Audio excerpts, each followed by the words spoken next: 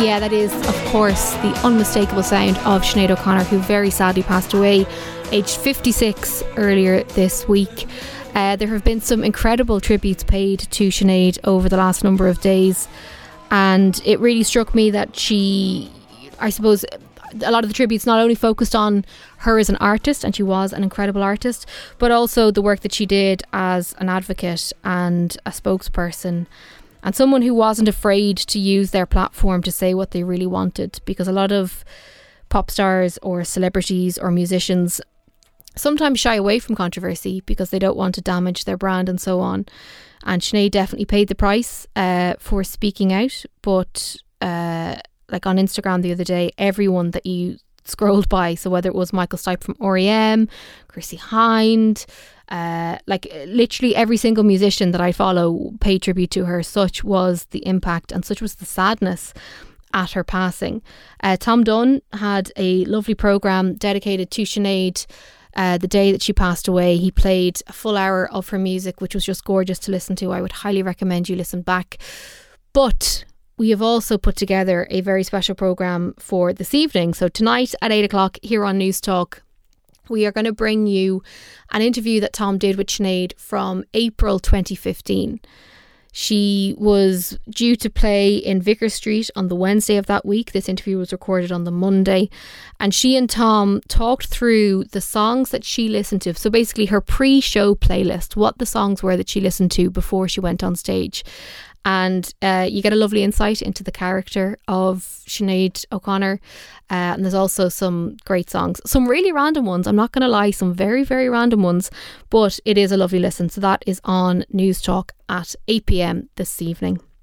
But moving right along, Derek Reilly of Nevo.ie is with me now for the EV roundup. Derek, how are you? What's on the agenda this week?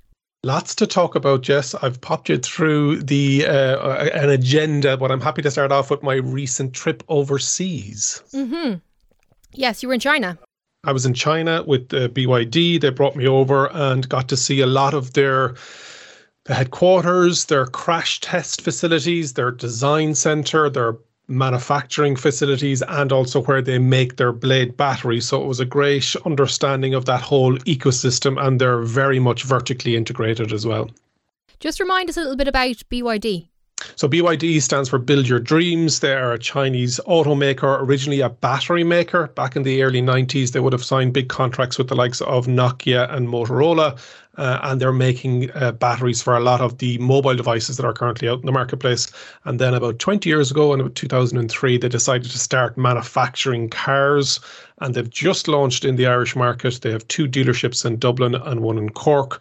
And other dealers are going to be appointed before the end of the year. Currently with 1 model for sale in Ireland, the Atto 3, but 6 models are planned for Europe, and you can see the Dolphin, which is a smaller, like a little hatchback. Nothing little about it at all, actually. And then when I was in China, I got to see the Seal, which is a sedan Tesla Model 3 arrival, and then the Seal U, which stands for utility, which is an SUV similar to the Volkswagen ID4 size of vehicle as well. Well, we'll just get it out of the way. I absolutely hate the animal namey thing. Just absolutely not. Thank you so much, but no. Jess, they're part of the Ocean series, if you'd like to know why they're all maritime named as well. So there you go. Right. Okay, well, let's just talk about the spec and the tech and all the rest. You mentioned there the comparison with one of the Teslas. Like, is that the market they're going after?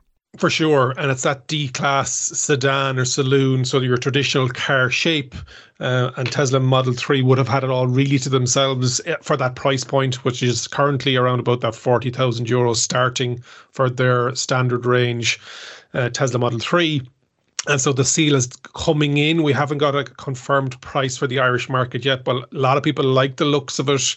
Maybe not the name like you, Jess, but got to drive it on track, got to have a video going out this weekend. But there is a lot of interest, not in the Irish market, but all of the other European markets that they're starting to launch this in. And I'm told that pricing is going to be very, very competitive. Okay. So which, if any, are coming to Ireland? None? So at the moment we've got the Atto 3. The Dolphin is going to arrive here in October. The Seal supposedly in October as well, and then the Seal U, that SUV, which everybody wants. Nobody likes talking about SUVs because they're seen as not the right thing to buy, but people want the space, people want the high visibility, the driving position.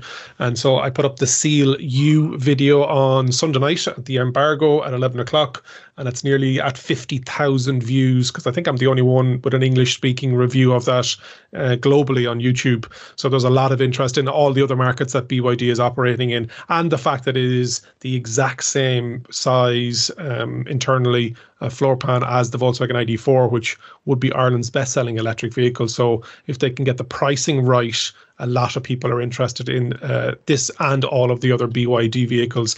And so the trip was to understand the product roadmap for them, but also how they manufacture, how they're crash testing. They do 4 crash tests a day in their facility, and their Blade batteries. So there'll be about 100, 120 Blade batteries, which are like they look like a blade, hence the name. They may manufacture 90,000 of these a day. So we're not talking small beans here. If you want to go and have a look, I'm sure you can do so right now. If you head over to YouTube and search for Nevo EV Review Ireland, you can take a look at what Derek saw. You mentioned Tesla there in that bit about BYD. There's a bit of a refresh coming to the Model 3 and the Model Y. Yeah, they've been pretty similar aesthetically, externally for a number of years now. And so there's 2 projects happening at the moment. So the Model 3 code name, like any good tech product, is called Project Highland.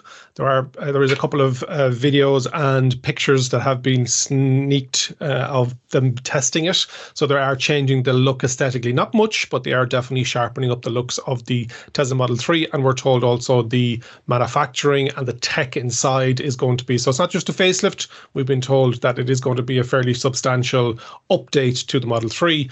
And that is maybe why there's a lot of Model 3s for sale in the market at the moment, with regards to they've been pumping them out of the factories. And so if you want a Model 3, it's probably going to be the most affordable time to purchase one, because once the new one comes out, it'll be new and shiny, like in any new phone or any other piece of tech. There's going to be a premium associated with that. And then Tesla Model Y, the world's best-selling vehicle in June of this year, not just electric vehicle, every type of vehicle. Tesla Model Y was the best-selling globally. There's a refresh coming to that as well, and that's called Project Juniper. And again, there are some images and some other information out there yet to be all officially revealed, but it is coming this year at some stage. So for those people that are maybe on the fence about purchasing something like a Tesla Model 3 or Model Y, either you want to go with what's going to be a older model looks wise. Now, the good thing about all of this is they still get the over-the-air updates and the firmware updates. So it's the technology won't be getting old like the traditional petrol and diesel vehicles, whereas electric vehicles have that advantage.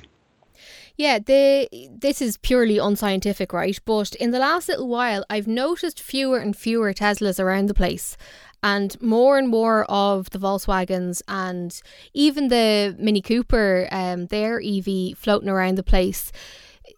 Like, what's the popularity of Tesla in Ireland? Has it dwindled a bit?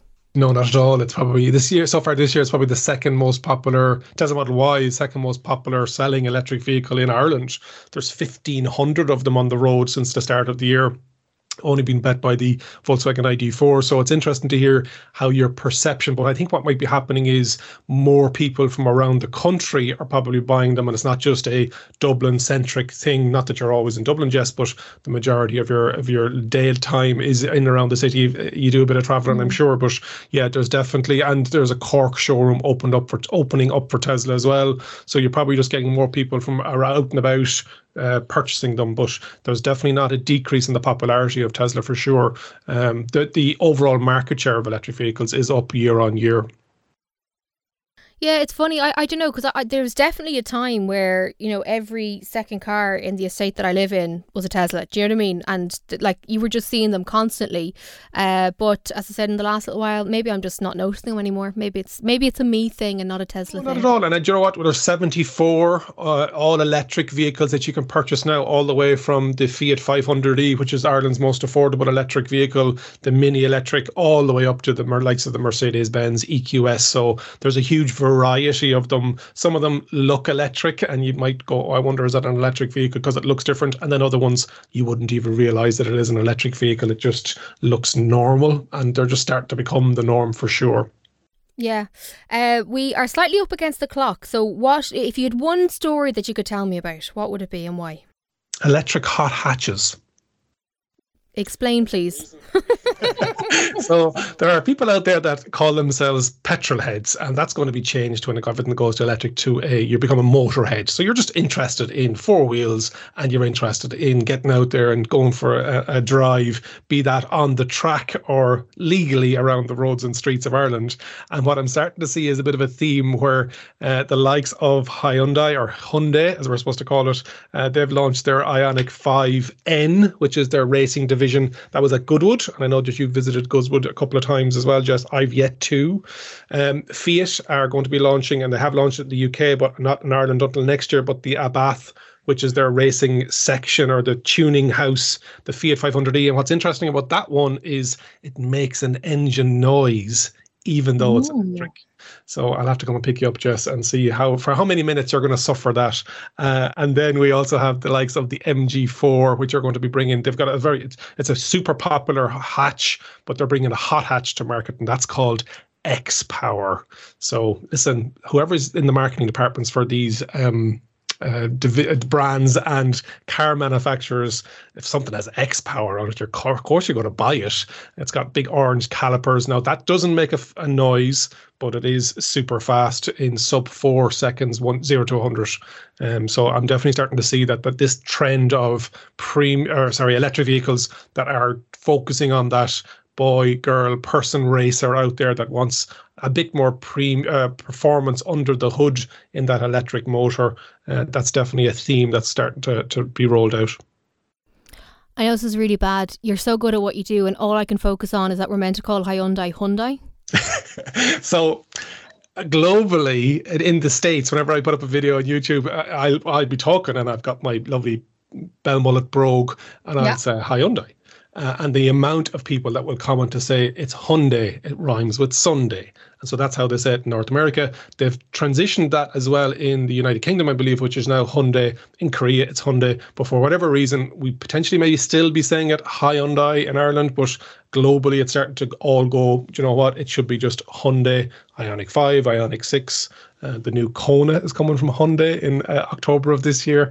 So yeah, it's something I have to catch myself on, and it probably makes sense globally if we just have the one name and how we say it for a certain brand.